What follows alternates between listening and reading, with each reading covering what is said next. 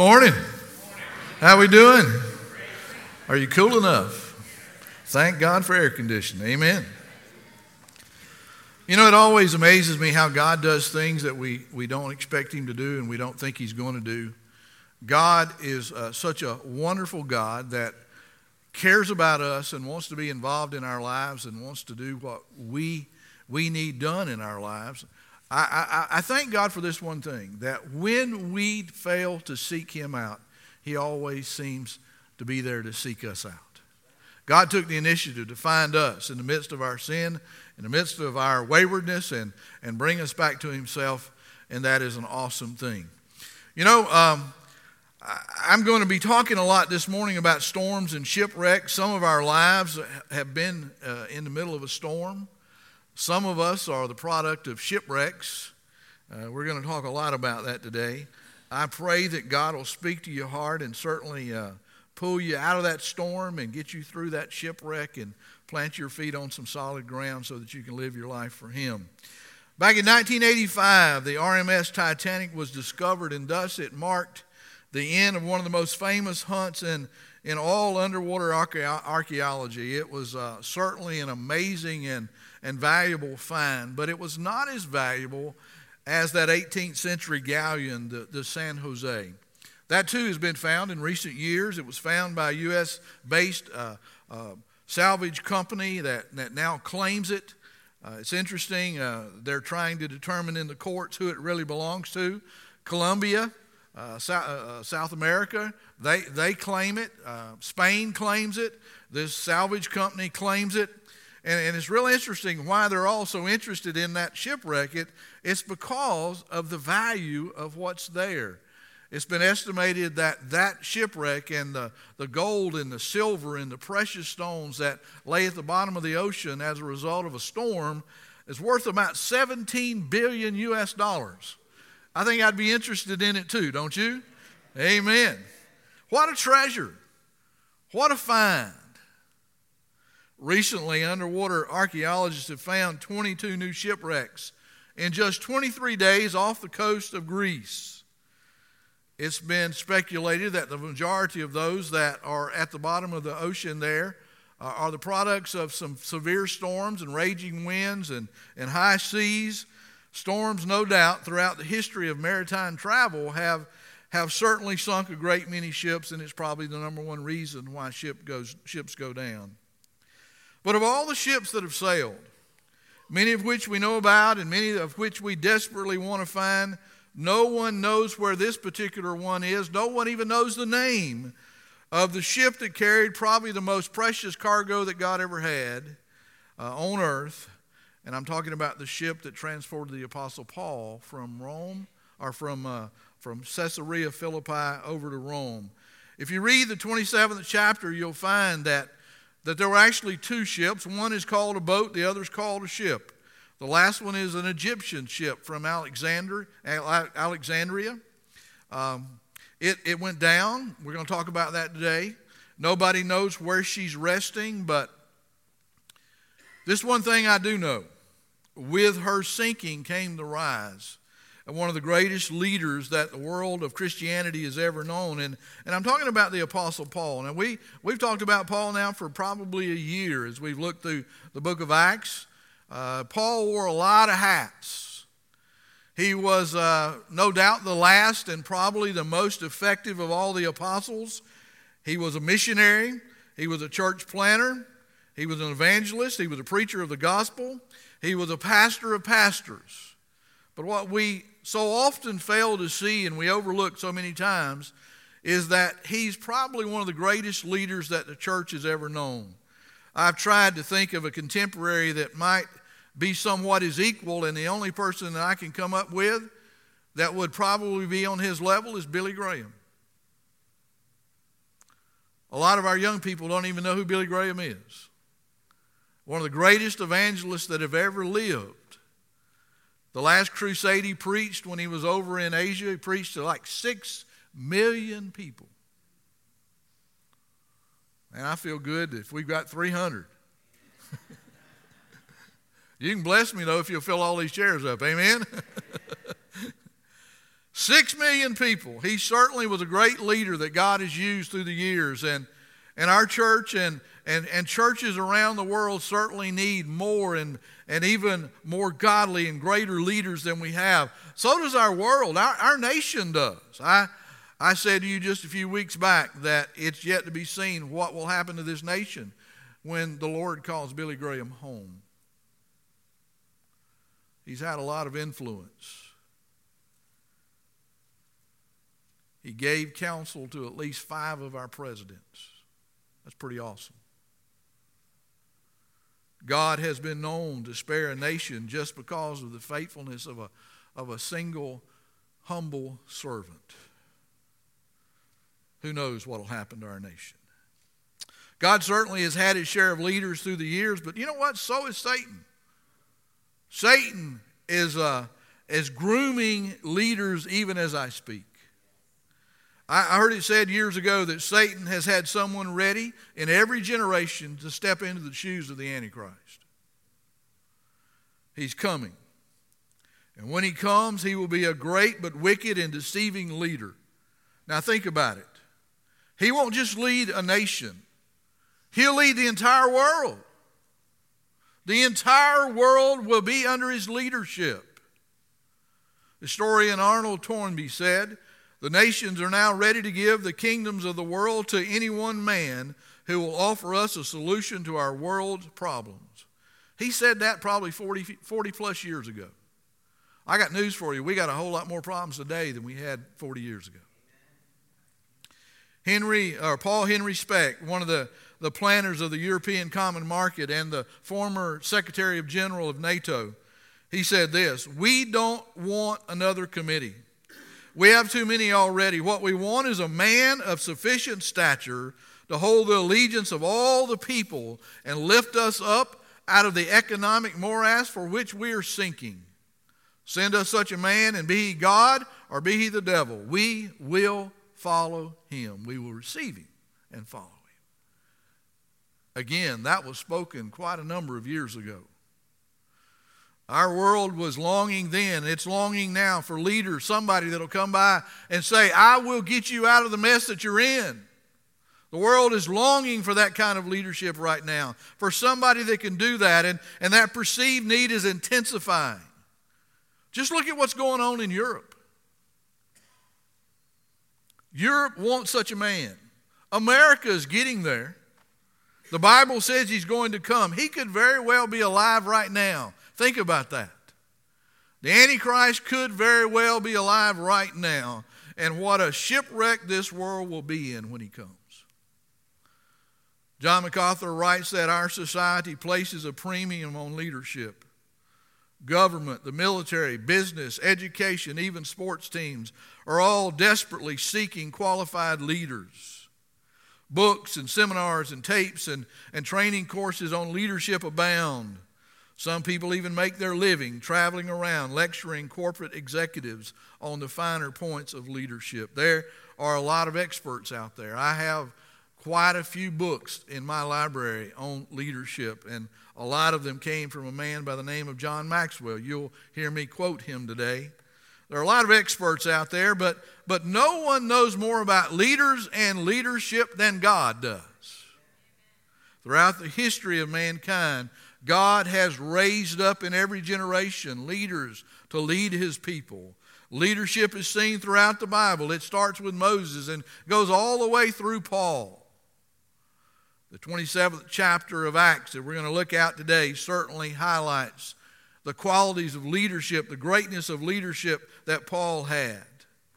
The story of his emerging leadership during this storm-filled journey across the Mediterranean Sea and the resulting shipwreck is seen in several stages. We're not going to take time to read all the scriptures, but in the first 8 verses of Acts chapter 27, you see the start of that epic voyage. And it started in Caesarea. It makes its way up around the Mediterranean all the way to Rome. You also see in the next verses 9 through 12 the decision to stay in port that should have been made. There should have been someone that was in charge of that ship that made a good decision to stay in port when the weather was such a dangerous situation to sail in. In verses 13 through 26, you see the raging storm that they encountered, and words probably cannot portray its fierceness. But then in verse 27, you see the revealing nature of the shipwreck. And the beautiful thing about this storm is that it helps us to see who Paul really is.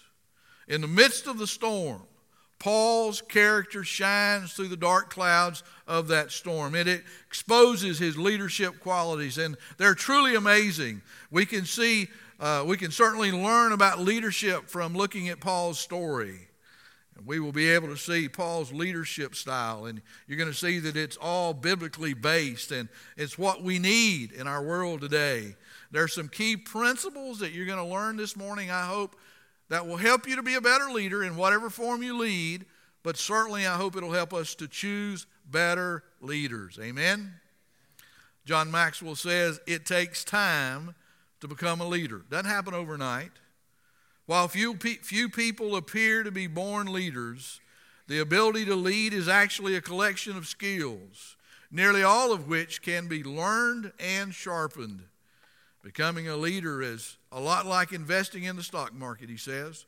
What matters the most is what you do day by day over the long haul. By continually investing in your leadership development, your assets compound, they grow, they add to what was added before, resulting in substantial growth over time. So as I read that, as I understand something about leadership, friends, we can grow as leaders for tomorrow. But we can also choose better leaders today. Amen? And we need to do that. Edward C. Emma said, our nation and its institutions are crying out for leaders. There seems to be a vacuum or a void of those old-time leaders that we once had, men who stood their ground and led with skill and with the blessings of God. This morning, I want to expose you to 7 leadership principles that I've seen in Scripture as I've studied this storm that Paul went through, that I think are a must for our nation, and I think they're a must for our church and other churches. Here's the first. Folks, we need leaders who can be trusted. We need leaders who can be trusted. Luke writes, when the time came, we set sail for Italy.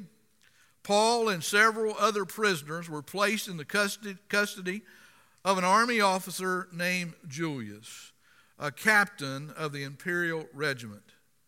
And Aristarchus, a Macedonian from Thessalonica, was also with us. And we left on a boat. Notice he says a boat. He doesn't say a ship. He says a boat. I don't know how big it was. But it was a boat whose home port was Adramyttium. And it was scheduled to make several stops at ports along the coast of the province of Asia. They're going up the top side of the Mediterranean.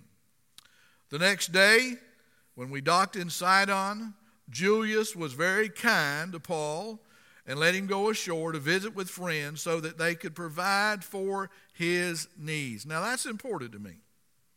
As you can see, Paul must have been and surely was a man that could be trusted. Julius had only known him a very short time, but long enough to know that Paul was a man of his word. And there must have been a conversation where Paul said, if you'll let me go ashore and meet my friends, I'll come back. I won't escape. And even though he was a prisoner that Julius could not afford to lose, this man, this leader, let Paul go ashore to be ministered to by his friends so that Paul could get maybe food and water and clothing, whatever he needed. That's big. That's big. Paul was one of those men that could be trusted. One of the most critical elements of all relationships is trust. Whether it's in a family or in your business or at church or in friendships or even government, there's got to be trust. Where there is trust, strong, positive relationships are built and then fed by encouragement and consistency. Anyone who is trusted at that height of a level has taken the time and made the effort to develop their character, and they've earned the right to be trusted. One of the things about trust is earned. You can't demand trust, you earn it. You earn it through integrity. John Maxwell writes that trust depends very little upon a person's name, his station in life, how much money he has in the bank, or his position. The key to consistent and depended trust, lies in the character of the person who leads. Anyone who leads has to be responsible in order to be trustworthy. And when you choose leaders, you need to always look for people who have proven themselves to be able to keep their promise. Amen? We need people that can be trusted. Listen, there's absolutely no way to establish a reputation of being trustworthy than to be trustable.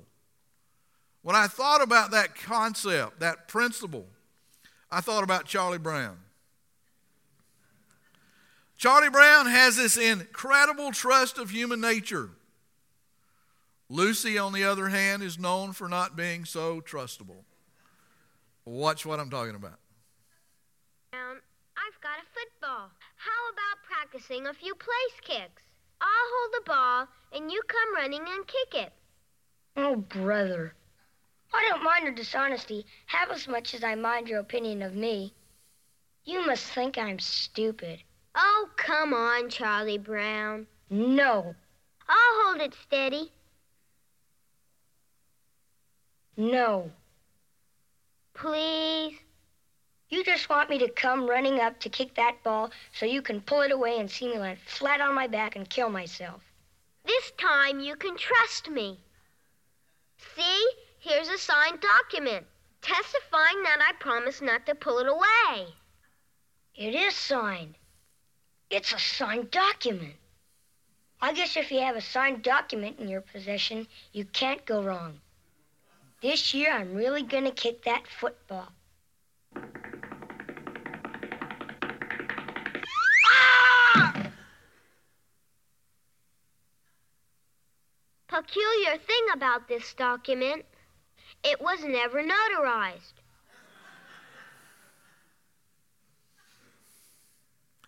There's always a loophole, isn't there? Yeah. Charlie's always trying to look for the best in Lucy. He's always hoping that her character is going to change and that she'll become a trustworthy person. Sadly, in real life, bad character typically only produces more bad character. What you see is what you're going to get. Typically, there's just going to be more of the same the next time. Praise God, most of us are not as naive as Charlie Brown. Oh, me. I hope we are. I think we're smart enough to know that before you trust somebody to lead you, you need to see that that person has proven himself or herself to be trustworthy. Untrustworthiness is definitely a character flaw. Political leaders that can't be trusted don't need to leave. They just don't need to leave. Do you remember the advice that Jethro gave to Moses, his son-in-law? When Moses was trying to hear the cases of all the people, trying to settle the issues, the squabbles between the people, what did Jethro say? Well, it says, he said this, "From the people at large choose capable and God-fearing men who are trustworthy and incorruptible," and then put them in charge. Trustworthy and not tending to be corrupted. Jesus said, unless you're faithful in small matters, you won't be faithful in large ones. If you cheat even a little, you won't be honest with greater responsibility. Paul was trustworthy.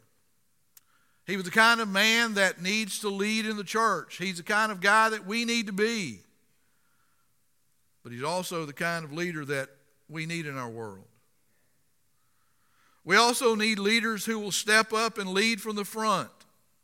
In verse 8, Luke writes, "We struggled along the coast with great difficulty and finally arrived at Fair Haven near the city of Lasea. We had a lot of time. We lost a lot of time.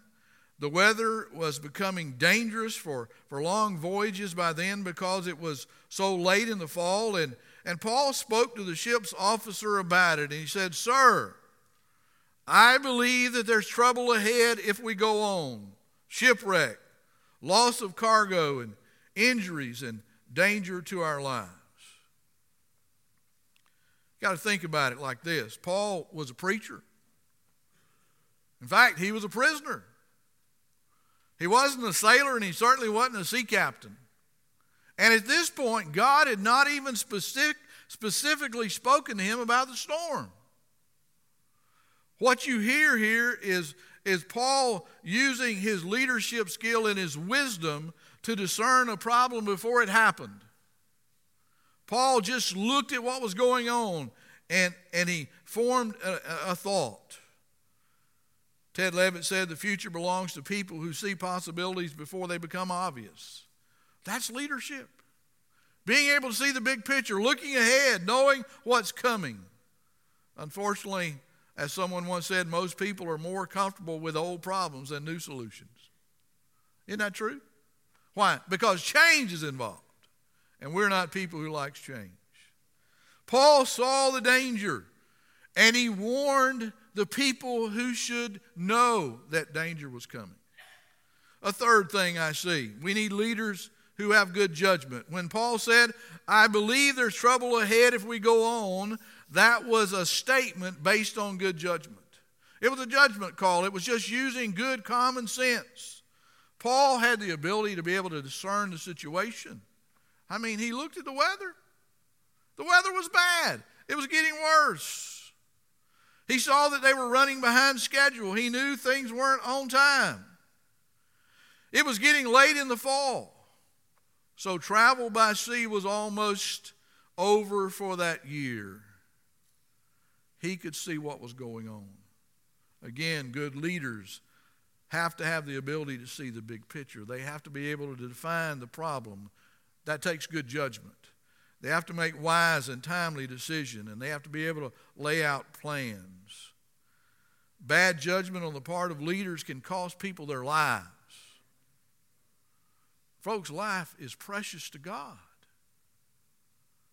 I heard a black pastor this week say, all life matters. White lives, black lives, brown lives, blue lives. All life is precious to God. The Lord isn't really being slow about his promise to return, Peter says, as some people think. No, he is being patient for your sake. Think about it. He does not want anyone to perish, so he's giving more time for everyone to repent. We also need leaders that speak with authority. There were a lot of people on this ship. Most of them seemed to realize that they were about to go down and they're about to wreck on the rocks, but only one man spoke up. His name was Paul. Paul saw the problem, and he had something to say about it. Look at verse 29. It says, they were afraid that they would soon be driven against the rocks and along the shore, so they threw out 4 anchors from the stern, and they prayed for daylight. They were desperate. Then the sailors tried to abandon the ship. They lowered the lifeboat as though they were going to put out anchors from the bow. Paul saw what they were doing, and he said to the commanding officer and the soldiers, "You will all die unless the sailors stay aboard."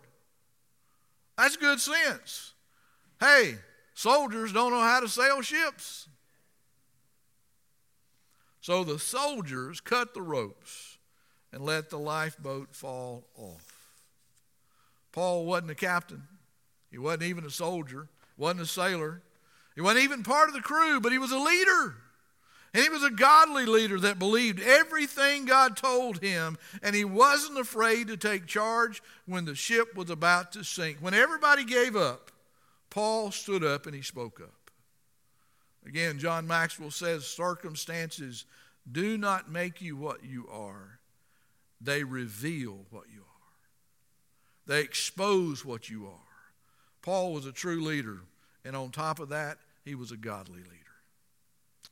Folks, we need leaders in our country that will not abandon the ship, that will not abandon God, nor his word, nor his ways.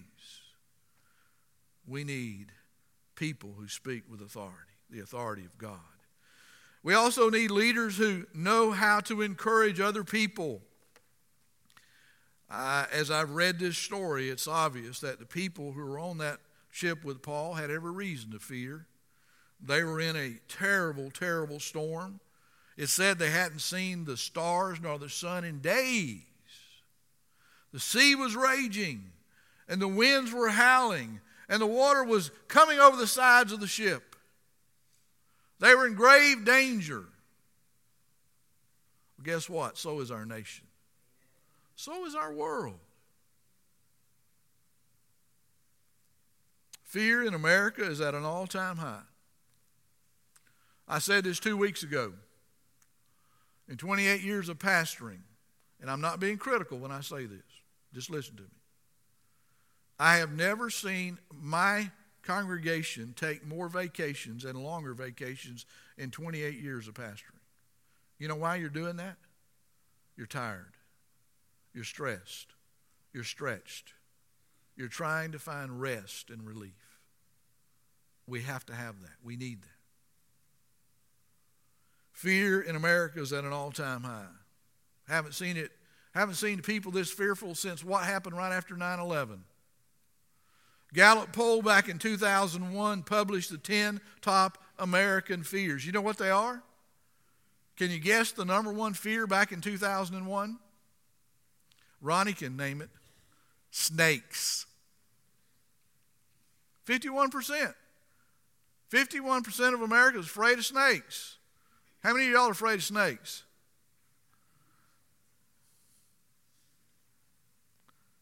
Public speaking's number 2.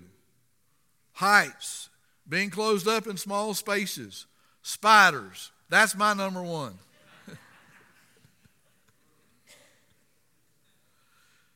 Next to spiders are needles. I can't stand needles. Mice and bugs. That's Joyce. She don't like bugs. Flying. A lot of people don't fly. Dogs, storms, doctors. A lot of fears out there. But it's changing. Today, it's not the same as it was in 2001. The Washington Post, which is a very liberal group. I'm trying to be kind and trying to keep politics out of this, guys. But they wrote 83% of registered voters say they believe a terrorist attack in the U.S. resulting in large casualties is likely in the near future. Why did they write that? Because they know the fear that we're in. Guys, if the last 2 to 3 weeks is not an indication to you, I don't know what will be. There's a growing fear in our country. There's a growing fear in our world. And I'm not a fearmonger. I just have got eyes and ears. And it doesn't take long to see. 3 different times, Paul sought to encourage the terrified passengers on board that ship. This is what he said. We don't need to abandon ship. He said, you're not going to die. Not a hair on your head is going to perish. So eat something and stop worrying. Good, solid, sound advice. But for some, it sounds stupid. There were some on that ship that wanted to jump off right then. But verse 36 says, then everyone, after Paul spoke these words, everyone was encouraged, and all 276 of us began eating. Well, that was the number that we had on board. Now, why did they do that? It was because when Paul spoke, he spoke with calmness. It was because he spoke with confidence and optimistic trust in the Lord. You see, God had encouraged Paul. And Paul turned around and he encouraged everybody on that ship, and they released their fears and they worked together to stay alive. That is what a good leader does. He encourages and he unites. He brings the people together. The writer of Hebrews says that we need to think of ways to encourage one another to outbursts of love and good deeds, And let us not neglect our meeting together as some people do, but encourage and warn each other, especially now, that the day of his coming, who's coming? Jesus is coming. The day of his coming back again is drawing near. Guys, the Lord is not far from coming. I believe that with all my heart. And right now we need leaders who have courage, who will encourage. We also need leaders who don't lie but speak the truth. It's not always easy to tell the truth. You know, it's easier to lie than it is to speak the truth. Y'all agree? It is. But it's the truth that sets people free, especially God's truth. Look with me at verse 23. But take courage, Paul says. None of you will lose your lives, even though the ship will go down.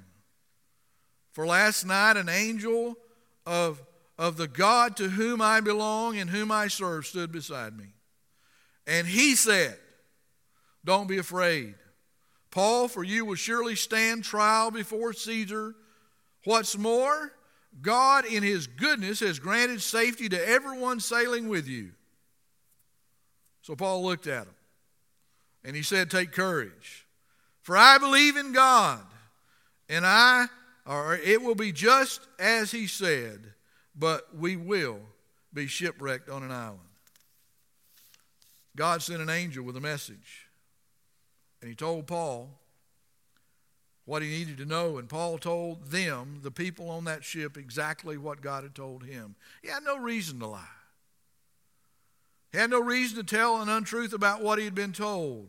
Instead, he had every reason to tell the truth. Why? Because he wanted everybody to live, and so did God, and God told him how that could happen. Paul was a leader with godly character. He was a truth teller. You didn't have to give him a lie detector test. You could just know that when Paul opened his mouth and he spoke, truth came out of it. He was a man of God. It's important that leaders be that way, and this is why. Proverbs 6:16. God said there are 6 things that the Lord hates. No, 7 things he detests.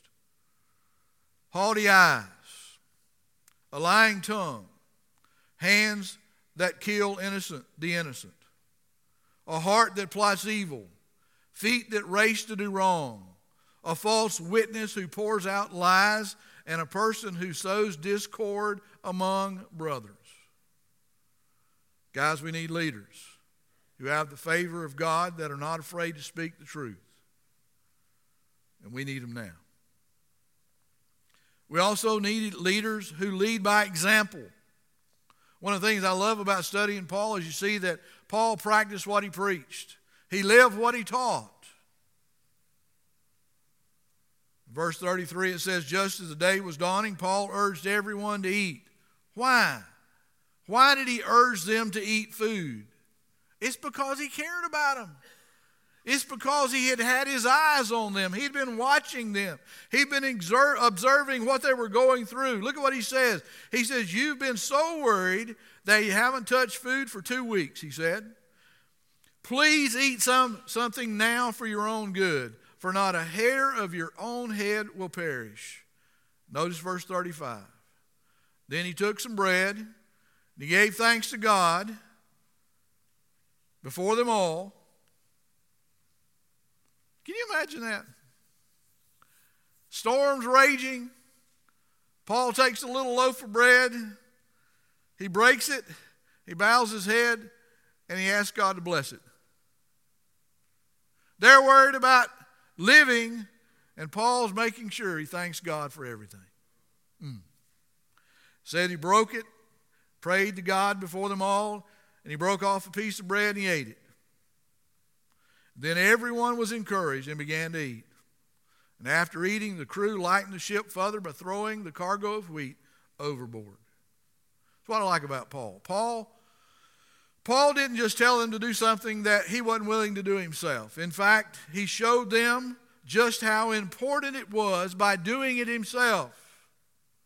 Paul believed that God was going to do exactly what God said he would do. And that's why he ate some food. That's why he set an example. And he remained calm and he remained confident. And his example motivated the others. And his confidence in God gave them confidence. Effective leaders don't push people from behind. They lead people from the front. You ever tried to move a big piece of chain? You get 50 foot of big, heavy chain, and you got to move it from one place to another. How do you get it there? You ever tried to carry it? It just keeps falling away and falling away and falling away and falling away. You ever tried to push it? The more you push it, the more it just wads up in front of you, and the harder it gets. But if you'll take one link and you'll grab it by the end and you'll start pulling it, all the links will follow. That's what a leader does. But he has to do it from out front, by example. I say this bragging a little bit, but I'm careful to remain humble as I say it. That is why your pastors here at Harvest will never ask you to do something that we're not willing to do ourselves. Right there. Did y'all notice how beautiful the campus was when you drove on it this morning? Anybody notice that?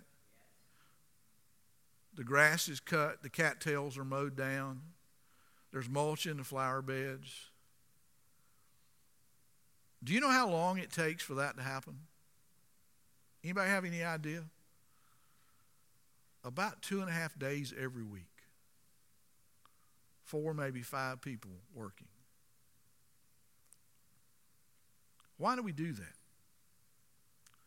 It's because there are over 9,000 people that drive by this property every day. And they're making a judgment about who we are based on what they see. And if the grass is tall and there's weeds in the flower beds, people are going to drive right on by. It makes a statement. And I want to thank everybody that's involved, first of all, for doing it. It needs to be done. And guys, some of you guys and gals are working your rear ends off. Thank you so much for what you're doing. It's so important that I've joined that team. I told Eddie, I said, you can count on me every week. I'm going to do something. I don't know what it'll be, but I'll do something. Why? Because I'm not going to ask you to do something that I'm not willing to do myself. Some of you have gotten on to me for cutting the grass. Some of you rode by and waved at me or blowed the horn. For goodness sake, stop and help. Kidding. You know, in just a few weeks, we're going to be starting the renovation on the old building to make it more youth-friendly, to match the needs of our growing youth ministry. Some of you noticed that there's already been some demolition take place under the back porch. We had that done this week. If I had to do that, or if me and Ronnie and a few others, we'd still be on it. We'd probably be doing it for weeks if we survived. What I need you to do is to consider helping. We've set aside a week to make that project happen. It'd be a beautiful thing if it could happen in a week, right, Ronnie? But it probably is going to take longer. But the more of you that will tithe some of your time and your talent to come help us in that week that we work, the quicker and the better that'll get done. And the quicker we'll get things to where they need to be so that we can do the kind of ministry that we need to do. It'll give us some classrooms for our youth. It'll better organize things. And it needs to be. I promise you this. All 3 of your pastors are going to be working that week on that project. And I encourage you to come join us. Good leadership always leads by personal example. In every kind of leadership there is. There needs to be an example.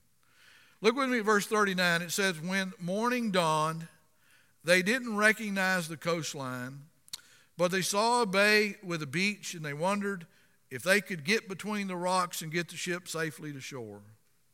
So they cut off the anchors, and they left them in the sea. Then they lowered their rudders and raised their foresail and headed toward shore. But the ship hit a shoal and ran aground, and the bow of the ship stuck fast, while the stern was repeatedly smashed by the force of the waves, and it began to break apart. Verse 42 said the soldiers wanted to kill the prisoners to make sure they didn't swim ashore and escape. But the commanding officer wanted to spare Paul, so he didn't let them carry out their plan. Then he ordered all who could swim to jump overboard and first and make for land. And he told the others to try for it on planks and debris from the broken ship. But look at this last little phrase. So everyone escaped safely ashore. Because of Paul's leadership that day, even when the ship was a total loss, not a single life was lost. Everyone was saved. All 276 people that were on board that ship, they survived that wreck. Why? Because it was the will of God. Because of Paul's trust in God, because of Paul's leadership, because they followed Paul's leadership. When he set a good example, they did what he did. When I was reading that the other day, I thought about what Paul said to the Corinthians. He said, I ask you to follow my example and do as I do. Later on in that same chapter, he says, and you should follow my example just as I follow Christ. Paul chose to follow Jesus and the example that he set. His goal in life was to imitate the Lord Jesus Christ. And that's a worthy goal, I think, for all of us. Folks, attitudes frame your actions. And Paul, when he wrote the Philippians, said, your attitude should be the same as that of Christ Jesus. Though he was God, he did not demand or cling to his own rights as God. He made himself nothing. He took the humble position of a slave and appeared in human form. And in human form, he obediently humbled himself even further by dying a criminal's death on the cross. Why did Jesus do that? Why did Jesus go to the cross? Why did he die as a slave? Why did he allow himself to be punished as a criminal would be punished? It's because he wanted all your sins to be forgiven. It's because he wanted things to be made right between you and God. It's because he wanted your soul to be saved. Do you remember the last recorded question that King Agrippa asked Paul? We read it last week. Do you remember it? King Agrippa said to Paul, do you think that you can persuade me to become a Christian in such a short time? Do you really think I'm going to be a Christian just because of you, Paul? Look at what Paul said. Whether it is a short or a long time, I pray to God that not only you, but every person listening to me today would be saved and be like me. You see Paul's heart? Yes, he was a leader, but he was also a soul winner. And his prayer was, please God, make these people that are listening to me today right with you in their heart. Clean their soul. Erase their sin. Make them ready for heaven. Get them ready, Lord, to serve you here and ready to spend eternity with you there. I ask you today, honesty, in all honesty, have you truly made a decision to follow Jesus? He's the leader we need to really be following. Amen? How many of us are really following the Lord?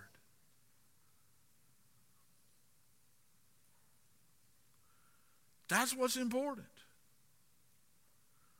So many of us get up every day, and because of the schedules that we keep and the things we know we have to do in that day, we get up, we put our feet on the ground, and we run.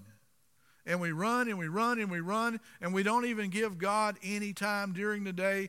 And maybe if we remember before we close our eyes,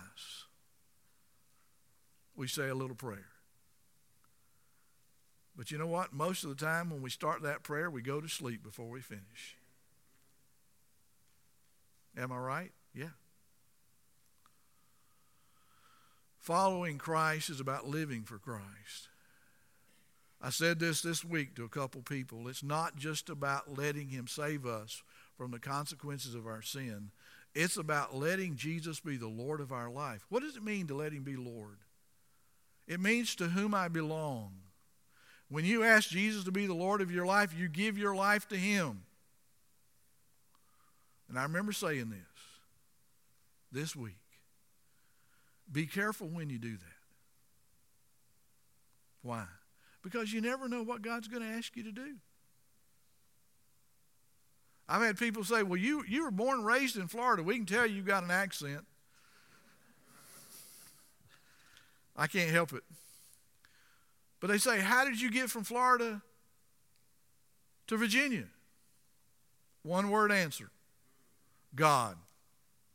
When you say yes to God and Lord, be my Lord, then you have to go where he wants you to go, say what he wants you to say, do what he wants you to do, and be who he calls you to be.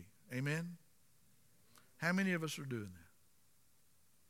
So many times we're willing to pray a prayer, we're willing to walk the aisle, even allow a pastor to baptize, but then we just go back and we live our lives the way we've always lived it. That's not making him Lord. That's getting your ticket punch and hoping it's sufficient to get you into heaven when that time comes.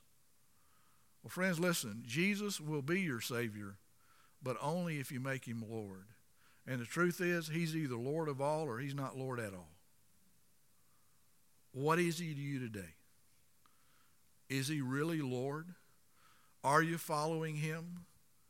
What do you need to do today to be obedient in fellowship to the Lord? Everybody knows. You know right now, as you sit there, you think about it. You know what you need to do to be obedient to the Lord. I'm praying that you'll be obedient. Not for me, but for you. Because you've heard me say this, and it's so true. It wasn't just true the last time I said it. It's true all the time. God blesses obedience, and he corrects disobedience. But he blesses obedience.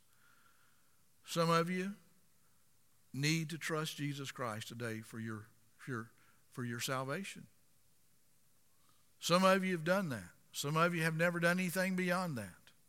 There's some of you that need to be obedient in believers' baptism. Some of you need to make public your faith. Make public your faith. Let people know you were saved. Some of you need to connect with the church. And let us help you grow in the Lord. I don't know what your need is today. But I pray that you do and you will do what needs to be done to please God. Will you pray that with me? Will you? If you will, let's close our eyes and bow our heads and let me pray for us. Father, I am so grateful to you that you're a God who has a plan for our life. Your first desire is to save our soul, but then the rest of your plan is all about helping us to be prepared for eternity. It's about shaping us into the image of your Son to help us be everything you created us to be. Lord, we all need to draw closer to you. We all need shaping. We all need a touch from you today. We need you to encourage us to be obedient to the things that we know we should do. So, Lord, please help us today. We thank you for your grace and your mercy. We thank you for the work of the Holy Spirit. We thank you that you're a God of second chances. We thank you for your grace and mercy. We thank you, Lord, that no matter what we've done, no matter what we've not done, you want to hug us today, love us, and encourage us. You want to lead us on in through life. Please, Lord, help us to surrender our will to yours. In Jesus' name, amen.